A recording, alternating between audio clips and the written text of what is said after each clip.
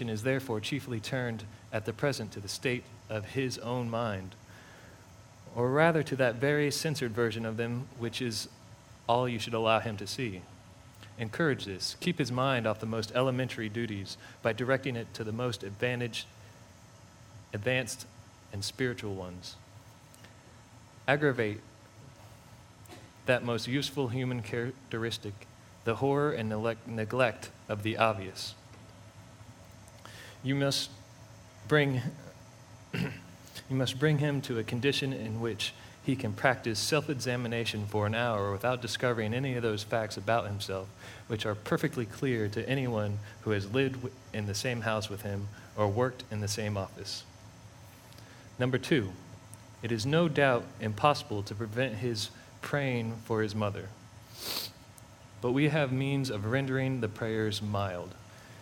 Make sure that they are always very spiritual, that he is always concerned with the state of her soul and never with her pain and sickness.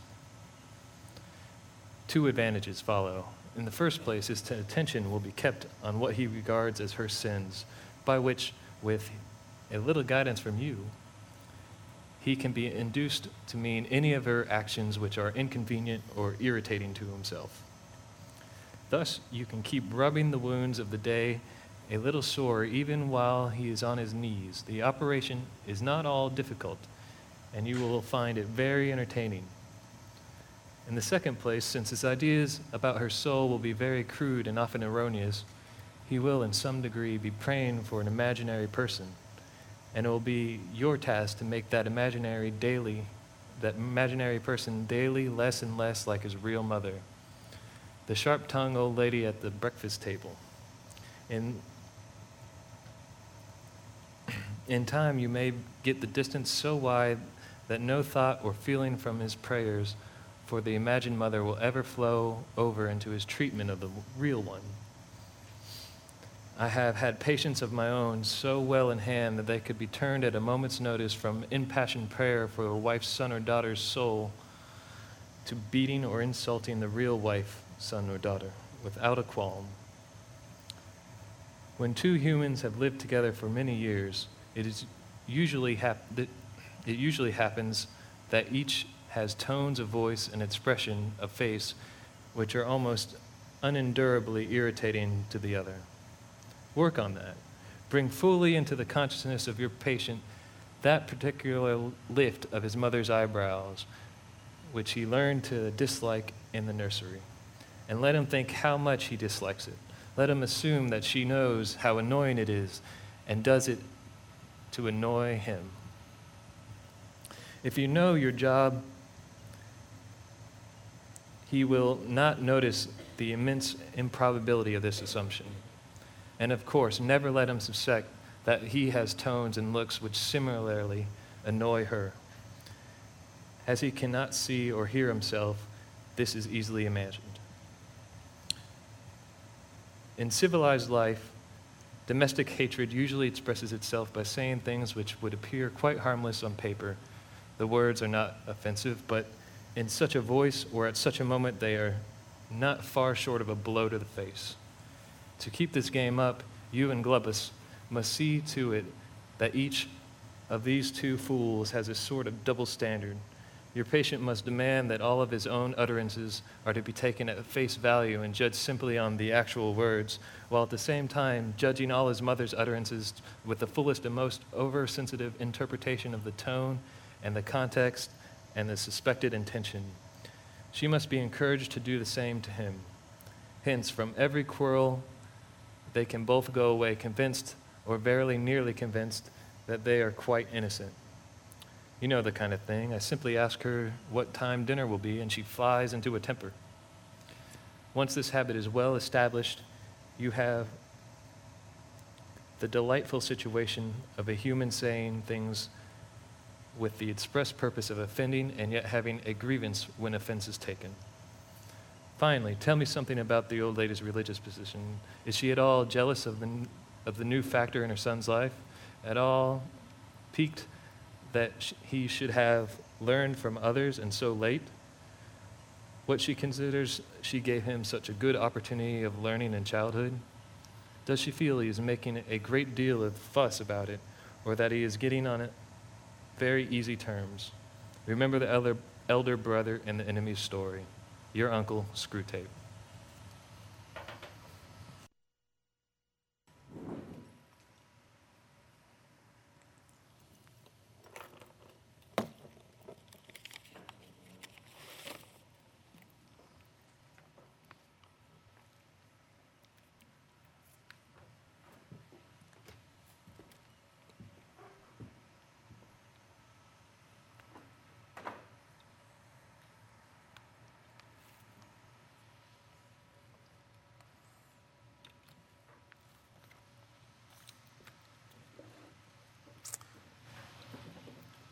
Well, good news for those of you who are wondering, the girls won their soccer game tonight.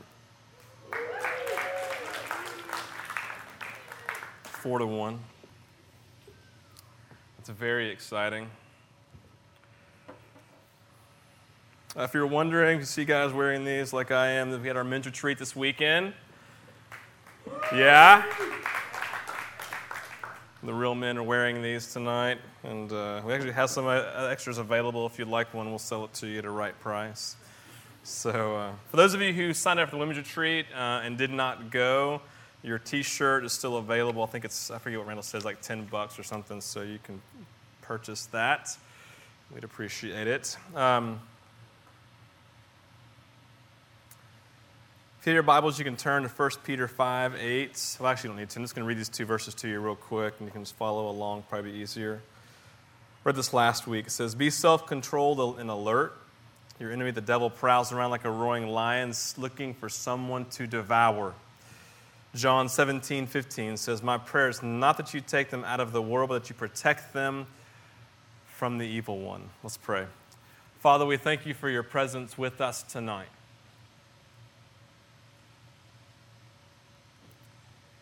And Lord, we long to see you move. And Holy Spirit, I'm asking tonight as we begin our time together, would you open up understanding and revelation tonight of what you have for us. Lord, I pray that you would move and give us ears to hear. I pray this in your name. Amen. So last week we started this 2-week series specifically talking about the work of the enemy. That we have a real enemy, according to 1 Peter 5:8, who prowls about. He wants to destroy us, all right? That he is all about finding a place in our lives, like we had read here from the Screwtape letters, trying to get in and mess with people, right? To hurt them, to maim them, to confuse them.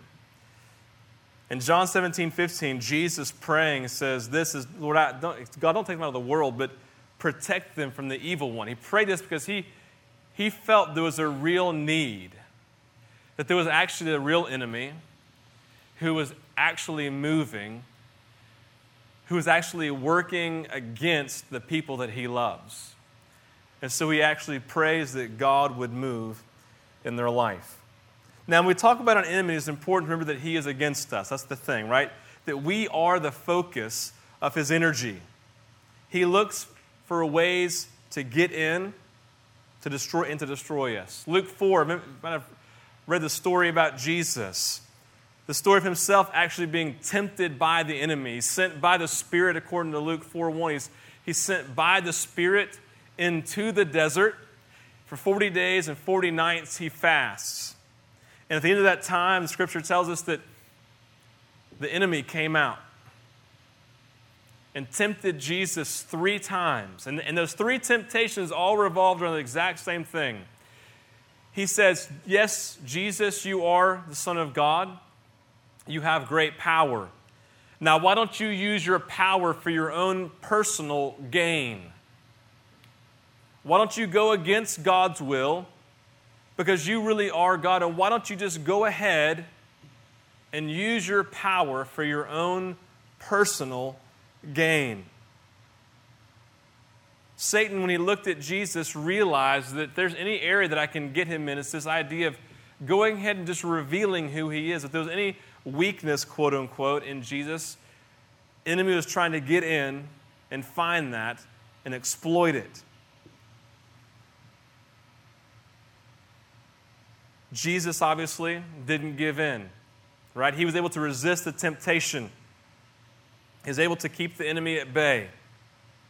But the thing I want you to recognize is this, as it relates to our own lives. If Jesus was not immune to an attack from the enemy, why do we think that we can be?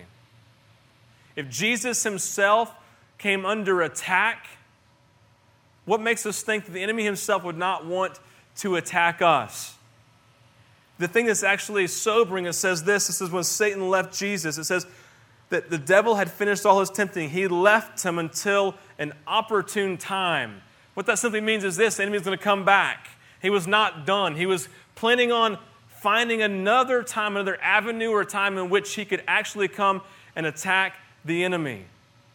But the enemy could attack him. It was one of those things, he was just aware of this, right?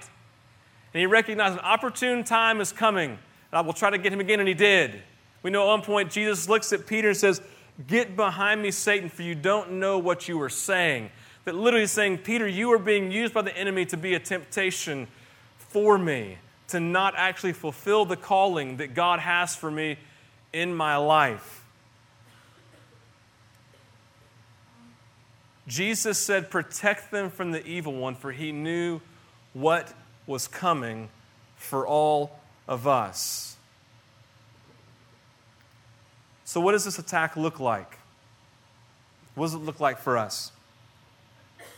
The enemy is always looking for ways to get a foothold in our life. If you watch the interaction here happening between Screwtape and his nephew, Wormwood, you see he basically is saying, I want you to take their everyday stuff and I want you to exploit that. And he even says at one point, this whole phrase says this, it says, "Finally, tell me something about the old lady's religious position. Is she at all jealous of the new factor in her son's life? At all piqued that he should have learned from others and so late what she considers she gave him such good opportunity of learning in childhood? Does she feel he is making a great deal of fuss about it? That he's getting in on easy terms?" Remember the elderly brother in the enemy's story. The elder brother basically in the story that he's talking about was this brother who had the prodigal son, right? His brother who had left, spent all his money, wasted it, comes back, and the son, this elder son, watches as his younger brother actually receives all these gifts from his father, and then his father has a huge party for him. The elder son gets furious and says, "How can you do this for him when I've been over here working for you?" And Screwtape and the nephew are saying, "Listen, I want you to try to find some sort of irritation, even in the fact that he's come to Jesus, that he's come home, this person's come back and become a Christian. I want you to even find an avenue in that you can put them at odds with one another." See, the enemy is smart. He's going to use everything available to him to get in and to cause separation and to attack us on all sides.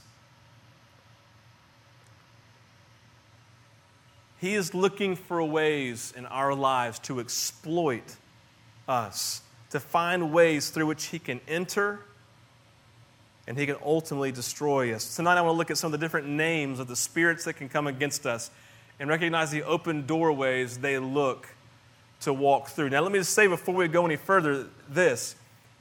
I'm going to talk about some things that you may not agree with, or some things you probably have no knowledge of in previously. I'm going to talk about some things that you may completely think are crazy and erroneous, and that's okay for you to think that, as long as you don't just dismiss it.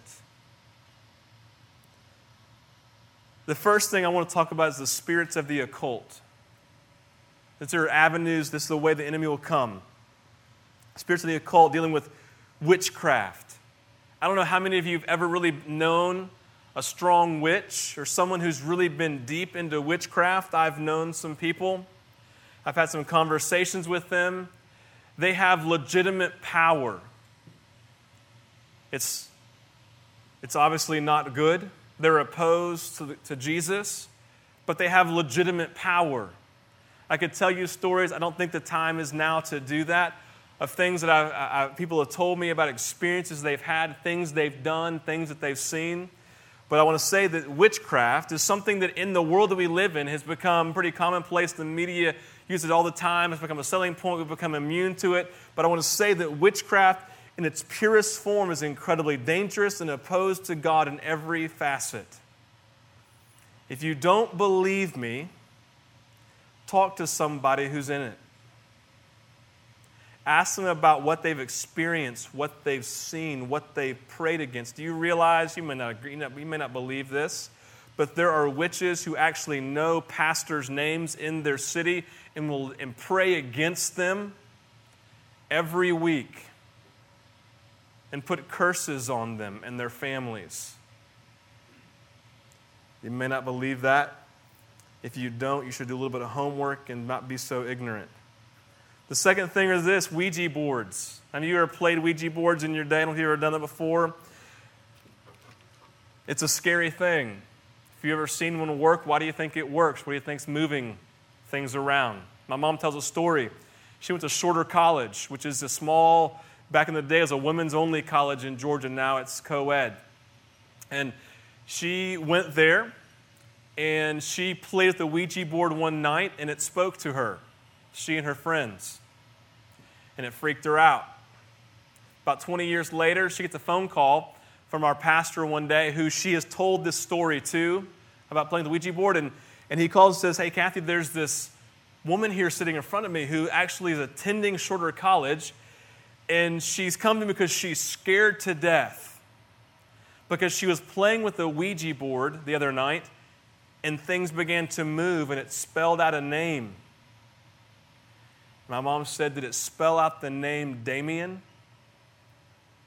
And so he asked her, and she said, "Yes." How did she know? She said, "Because that's the same name that was spelled out to me 20 years ago."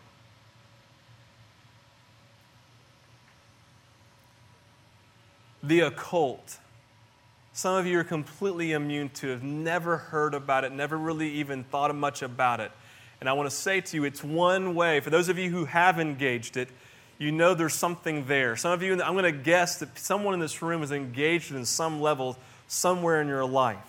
But I want to say this is a way that the enemy will move in our lives. The second thing is this: the spirits of sin. The spirits of sin, the way the enemy will move in our lives, the spirits of sin: lust, pornography, hatred, murder, jealousy, or envy. Unconfessed sin is an open door the enemy will continually use to get into our lives. How many of us have known someone who has allowed a sin to get out of hand? Or maybe even you yourself have experienced it where something that started out small has grown and become destructive in your life. Lust, anger, jealousy, envy. One of these things just has been birthed in your life in such a way it actually controls your thoughts and controls your day. Back in 1991, there was a story that came out about Wanda Holloway.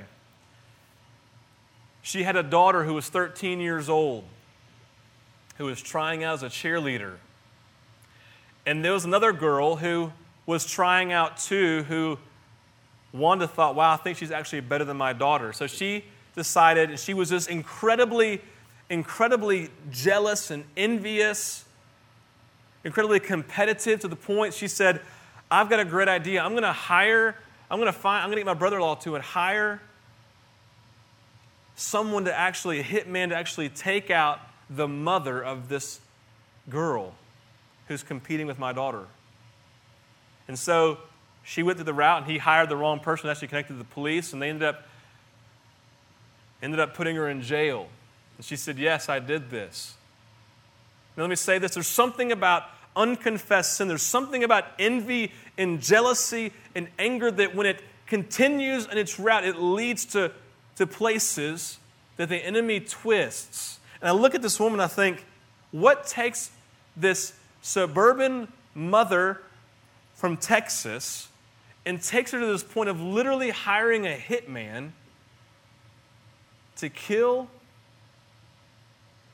this mother so that her daughter can make us a cheerleader? I have to guess that somewhere along the line, something extra supernatural and extraordinary was moving in her life. I believe the enemy had to have been twisting. Unconfessed sin will open up doors in our lives where the enemy will begin to twist and give us imaginations of things that just aren't true and speak lies that we will begin to believe. And the third thing, the way the enemy moves, is the spirits of trauma. Spirits of trauma. This is the most common thing that we face today, the enemy moving in our lives. The trauma I'm talking about consists of our weaknesses or sins committed against us. It is very much like a physical wound that we get. We have a physical wound.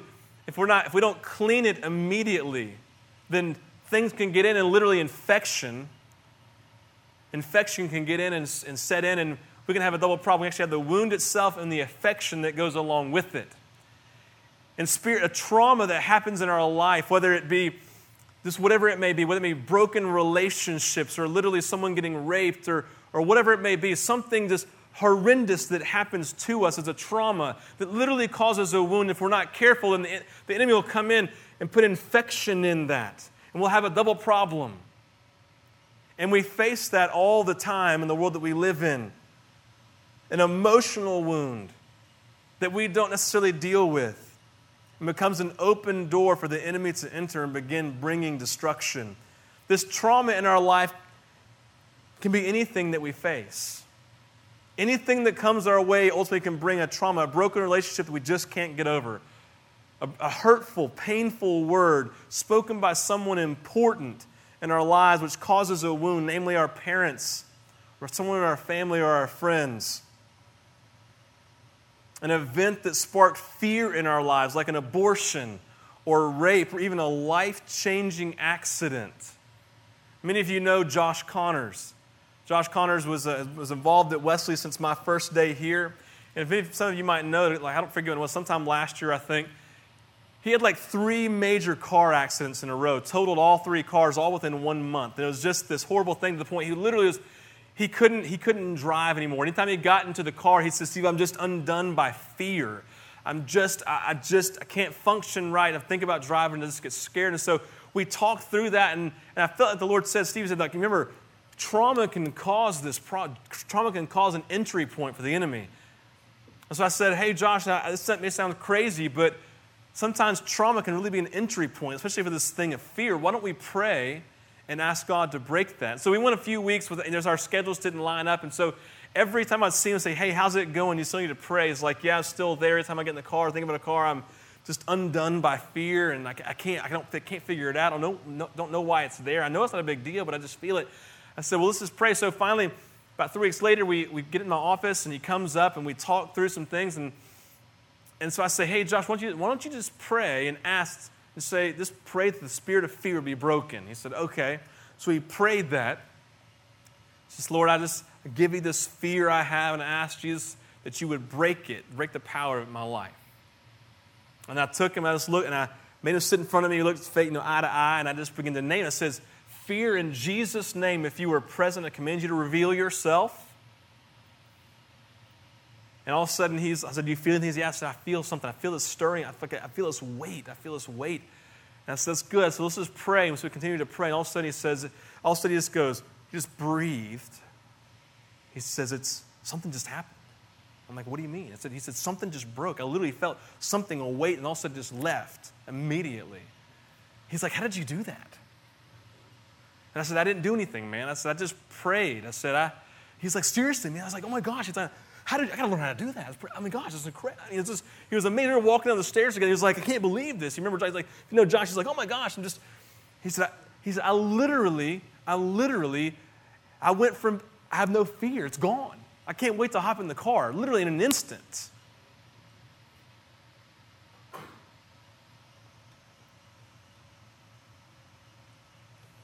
These things which are done to us are open areas the enemy will come in and try to bring destruction.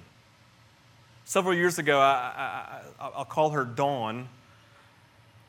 We were praying, and actually we were talking one day, and she was one of those people that was continually in a relationship.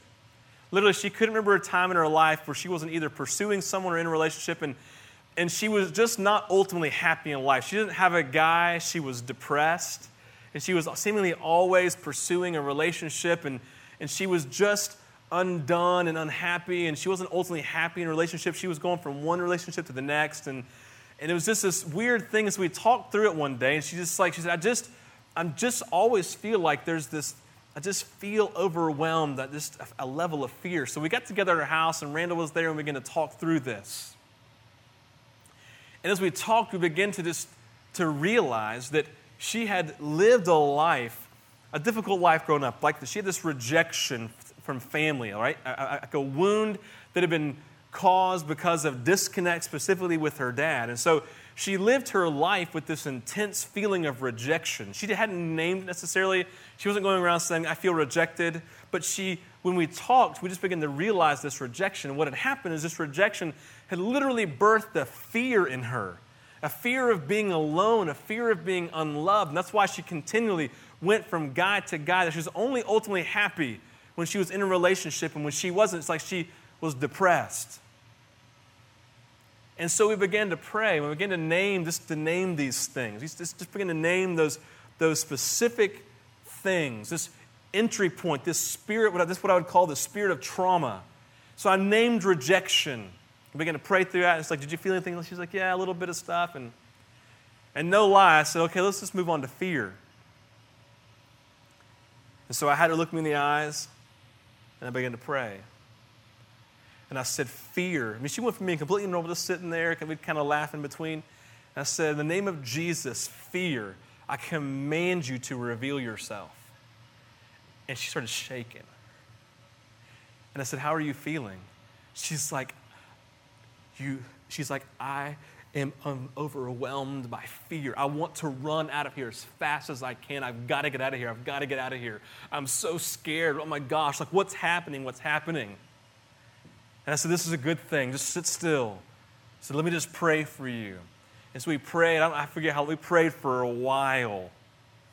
And finally, at one point, she just stopped shaking. And she said, it's gone. She said, it's gone. She's like, so what do you mean? She's like, I was shaking with fear. And all of a sudden, she said, just moved. This may sound weird. She said, just moved. I felt like I moved to my belly. It was like a weight went to my belly. And she said, I forget, I said something, you named something, and she said it just immediately just left. And I feel light.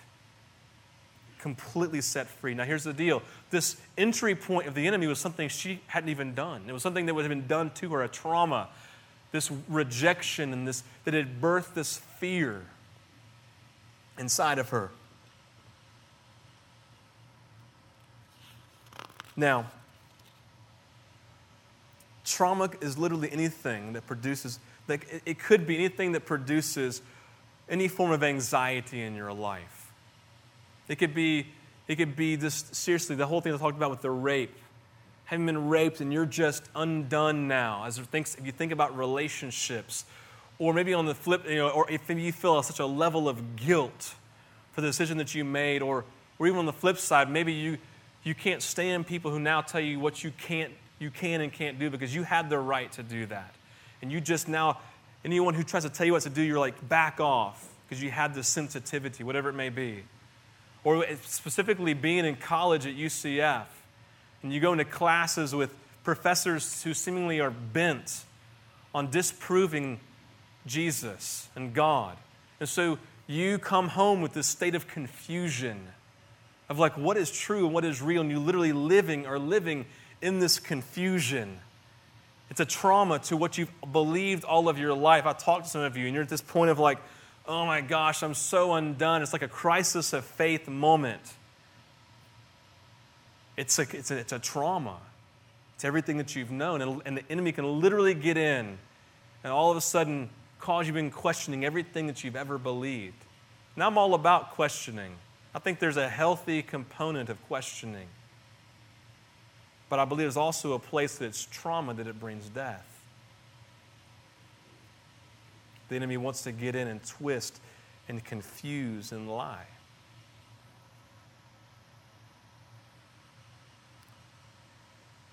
So what does the enemy do then? These spirits we're talking about. And this may be uncomfortable for some of you. I want you to continue, just keep on trying to press in. So these spirits, what does it look like when they come? Well, there's two things. There's these levels of oppression or ways that the enemy wants to move in our lives. When they come through temptation. They come through temptation. We all deal with this issue. The enemy will come and aggravate our existing weaknesses or try and twist our imagination. These traumatic things come or there's sin in our life, and all of a sudden we feel the enemy just at our door. He's tempting us just to believe this lie. Or he's saying, well, if you just do this, or you just believe this, or, hey, man, you can do whatever you want because you have the right to. It's okay to be jealous over that. It's okay to be angry and to live in that anger. It's okay for separation. It's okay, whatever it may be. It's your life. You can do whatever you want to. It's your body. You can do whatever you want to with it. It's okay to question everything. Level that's true. It's okay to question, but then you can take it to a place that's detrimental. Second thing is emotional oppression. How many of you have woken up in the morning and just been overwhelmed, feel like a 5,000-pound weight just laying on your shoulder, just riding on your shoulders, and you don't know where it came from? People say, how are you doing? You say, my gosh, I just feel overwhelmed and I don't know why.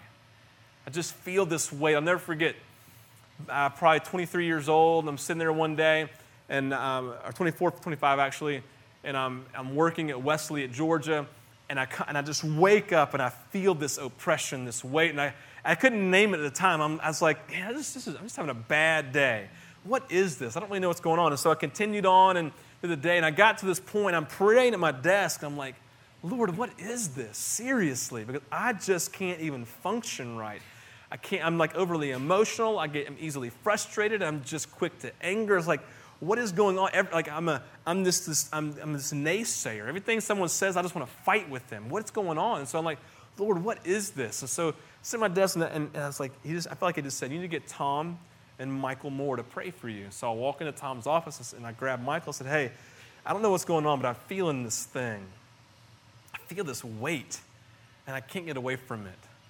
So they began to pray for me, and they began to pray, and all of a sudden, Tom just said this, and let me qualify this after so you can know what I'm talking about. He said, in the name of Jesus, spirit of death, I command you to release Steve. He said that, and I went from fog to clarity in my mind. Literally, an immediate from fog to, clarity.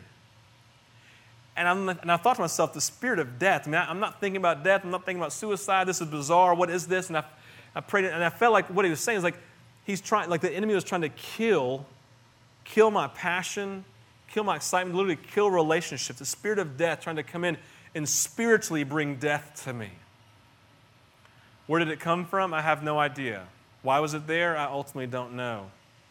But all I know is that when he named it, it stopped.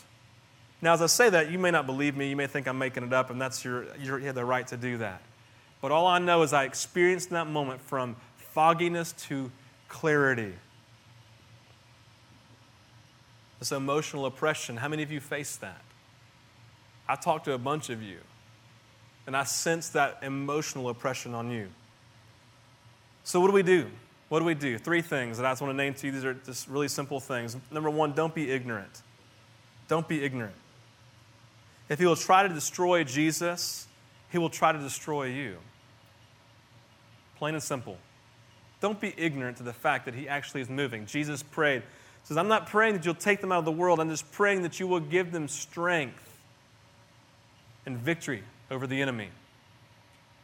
He's praying for us that we will, when the battle comes, when that comes, when the enemy moves in our life, that we won't give in. We won't lose the battle. Don't be ignorant. Several years ago, and I'm going to tell this is actually a little exposing. I'm not comfortable sharing this, but I'm going to share it anyway.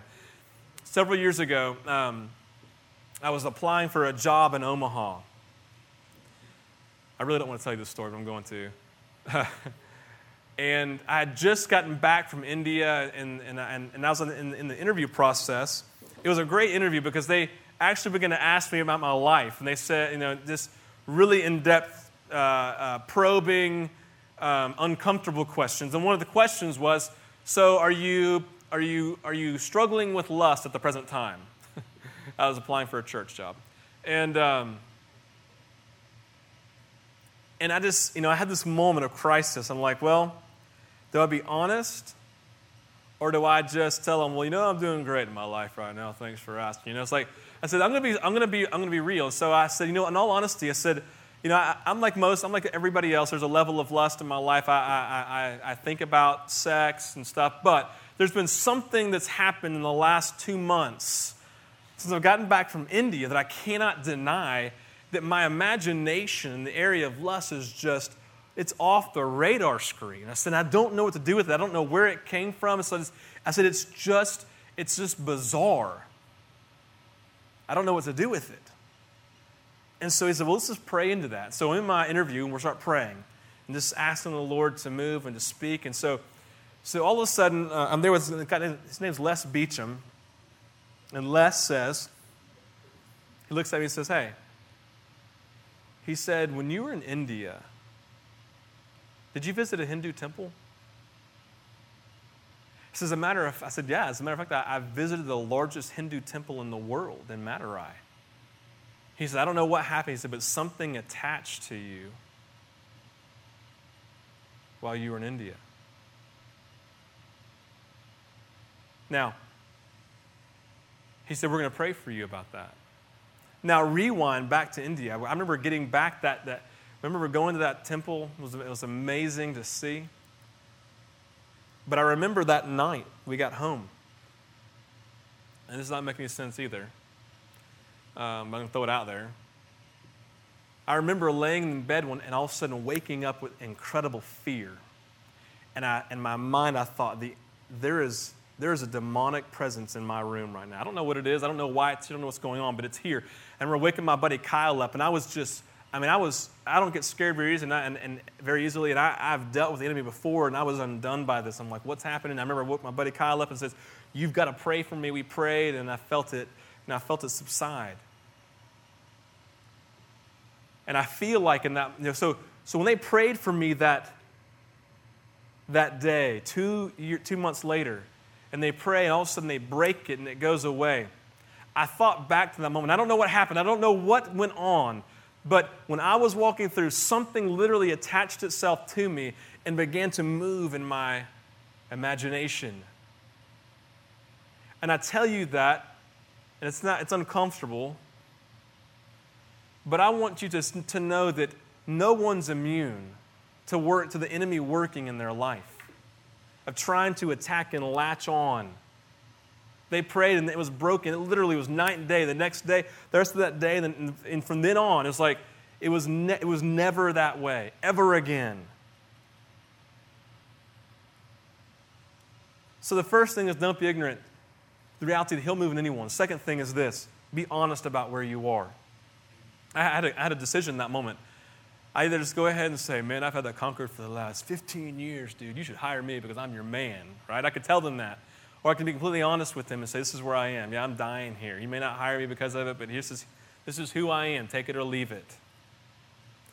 But what happens is the enemy wants to say this: you can't tell anybody, because if you do, they will think that you are weak. Or if you do, they'll think that you're weird. Or his favorite line, in my opinion, is this: hey, you and God can work this out.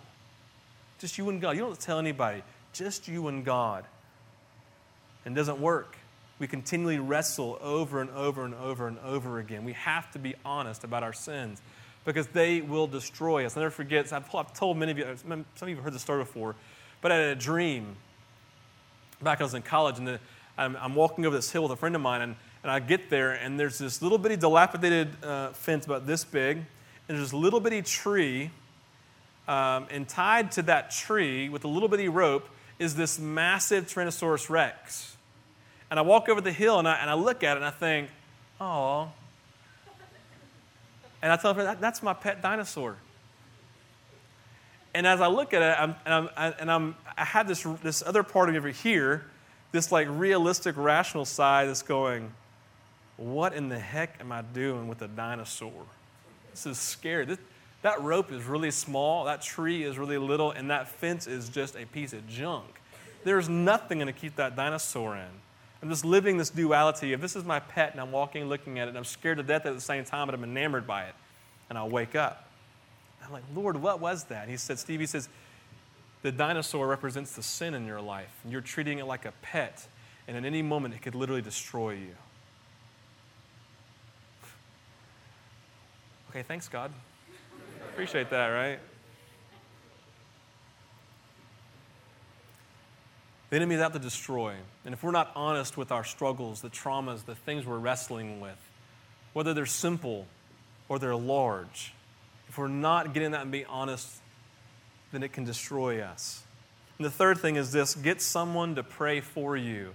It's the thing I love about Jesus. Jesus went through and found people like you and me who had an oppression, a weight of the enemy on their lives connected to them. What did he do? He went through and he set them free. Remember, he was the Savior. We talked about last week. He's the Savior who's saving us from something. What's he saving us from? The work of the enemy. And so he literally came to set people like you and people like me free from the things, the weight that the enemy is bringing, right? When he comes to the door, those familiar places, and he begins to name them, he sits there and he says, I'm waiting, I'm going to wait, I'm going to wait. Because remember this whole thing over here, I'm going to wait for something that's going on that I can literally get in and twist. And he comes in these areas of oppression. He sits there with temptation and he brings this weight. And Jesus is saying, I want to come and set you free. I want to come and I'm going to empower people to pray for you that you be set free. I want to say tonight that I believe that there are many of you in this room who literally are wrestling with some form of oppression. The enemy has attacked you, whether it's a spirit of trauma or an unconfessed sin in your life, maybe in the spirits of the occult. I don't know. But there's something going on in a lot of you, I believe. If you're sitting there saying all the time, I just don't know why I feel like this. I always feel this. Or you're living in like a perpetual naysayer, that everything is negative that comes out of your mouth. Or you're continually living in this state of depression and of worry and of anxiety. And you're just not enjoying life. And you just always feel this weight. Have you ever thought about the enemy? Now you need to understand that I'm talking about this, but if you know me, you know I'm not a demon behind every rock kind of guy. I'm not going on demon hunts, right? I'm not going with my little knife over here and going demon hunting, right? I'm not doing that. What I usually say to people is say, well, I mean, it can't hurt to pray against the enemy. I don't even know he's there. Let's just figure it out. If you're struggling, let's just pray. If it's there, it's there. If it's not, it's not. Then we'll move on. I pray for some people, nothing happens. I pray for some people, and other voices start coming out. Woo. What do you do with that? You deal with it. But I want to say tonight that emphatically that I believe that there is a real enemy. You may not. I do. I believe he's active. I believe he's moving. I believe he's out to kill, steal, and destroy. He wants to find these open doors, these open pathways in your life, and he wants to move. And in many of you, he is, because we're living in ignorance, the fact that he actually is moving.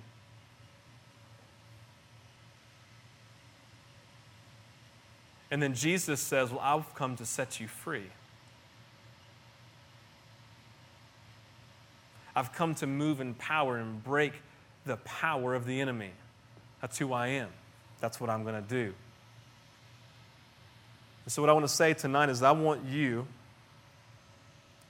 to be aware and begin to question the things that are going on in your life and say, okay, I'm not going to go demon hunting either, but I'm just going to be realistic about where I am in life and say, is there something happening here? Is the enemy moving and twisting? Has he gotten in? Has he connected to me, gotten in? Is he twisting my life? And I would encourage you, get someone to pray for you. Now, let me just put a little disclaimer on that. I would like for you to get someone to pray through that stuff with you who's actually a little bit knowledgeable on how to pray about stuff like this. Can anyone pray for this? Yes, anyone can, but some people just don't know how. And I would like for you to get to someone who actually recognizes this, believes in it, and believes in the power of God and is willing to pray for it, even if crazy things happen. If you're feeling fear tonight, and I'm talking about all this stuff, you don't need to. That's why you have your crowns. Everyone pick your crowns up. Now, I'm not going to make you put them on, but if you're a real Christian, you would. Just kidding. These are your Burger King king hats. Because here's the reality about Jesus. You are a son and you are a daughter of the King. You are royalty. And as you put your crown on, you make it, you look at it, you look at someone else, I want you to recognize that you are all destined by God to be victorious over the work of the enemy because He came to set you free. He is Savior who's come to set you free. And if you're feeling a twinge of fear tonight of like, oh my gosh, what if I go home and I see this or I hear this? The enemy he's twisting in that. He's trying to move in that. I want to say, you just need to say, shut up. I've been set free. Fear can no longer has to hold me in bondage. If you live your life in that place, I want you to recognize that you have been created to live with the crown. A son and a daughter of the King, a holy one, set apart for God's divine purpose. So as we end tonight, what I want you to do, you can hold on to that crown as a reminder of who you are. We're going to go into worship. And what I would love to happen is this. I would love for you to be honest about where you are and that you'd be willing to get prayer. And no one's going to know it's about. You may be coming up and saying, wow, my cat died 2 days ago and I feel like it was a trauma and I need you to pray. The enemy wouldn't get in on that. Or it could be something as large as the things I named earlier. But I'd love for you to begin that process of praying through that. Because we've been created for freedom. And your destiny is freedom. So I want all of us to stand. Go ahead and stand up. And I'm going to pray over you. If you don't mind, if it's cool with y'all, I'm going to pray that if the enemy is moving, he'd begin to reveal himself. Does that make you uncomfortable? Jesus loves us too much to let us live without freedom. There's nothing magical about my prayer right now. I'm just going to pray and ask that whatever's moving in your life that's opposed to God, that's literally bringing destruction, will be revealed. Father, I come now in the strong name of Jesus. And Lord, I'm asking that you would move right now in power. God, right now we declare that you were Lord. We declare that you were King. We declare that the enemy is a created being. And we declare right now that the cross of Christ was for the purpose of setting us free from the things that hold us in bondage. Father, you've come that we might have freedom. Jesus, you prayed for us that we'd have victory over the enemy. I declare that victory tonight. That people who are in this room, Father God, who are undone by the work of the enemy, that tonight that they can be set free. Jesus, the spirit of fear, I command you now to begin to reveal yourself. You have no right to be present in these people's lives. The spirits of trauma, I command you to release tonight. Spirit of confusion, I command you tonight to reveal yourself. This is not a safe place for you. Spirit of anxiety and worry. Spirit of rejection. Jesus Christ defeated you on the cross. And I declare the cross of Christ tonight, the victory of Jesus, over every single person here. Holy Spirit, would you come now? And would you break the power of the enemy because you love us?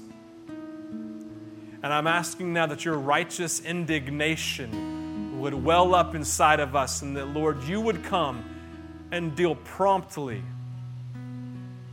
with these things because of your great love for us, Jesus.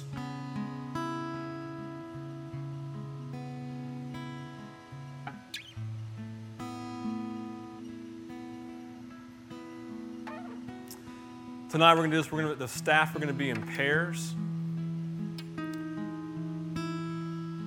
And if you want someone to pray for you, if it's something that's like if you're a girl and you want to just talk to a girl about it, then that's fine. But if you would like someone to pray with you through this stuff tonight, we'll be available on the sides. Come find us. We'll talk through this. We may need to set up some time after tonight to pray through some things. But I believe tonight is going to be a breakthrough night for some of the people who are here. Please engage this. Don't let fear overwhelm you. Don't allow your ignorance about these things to keep you away. Ask the Lord, what's going on?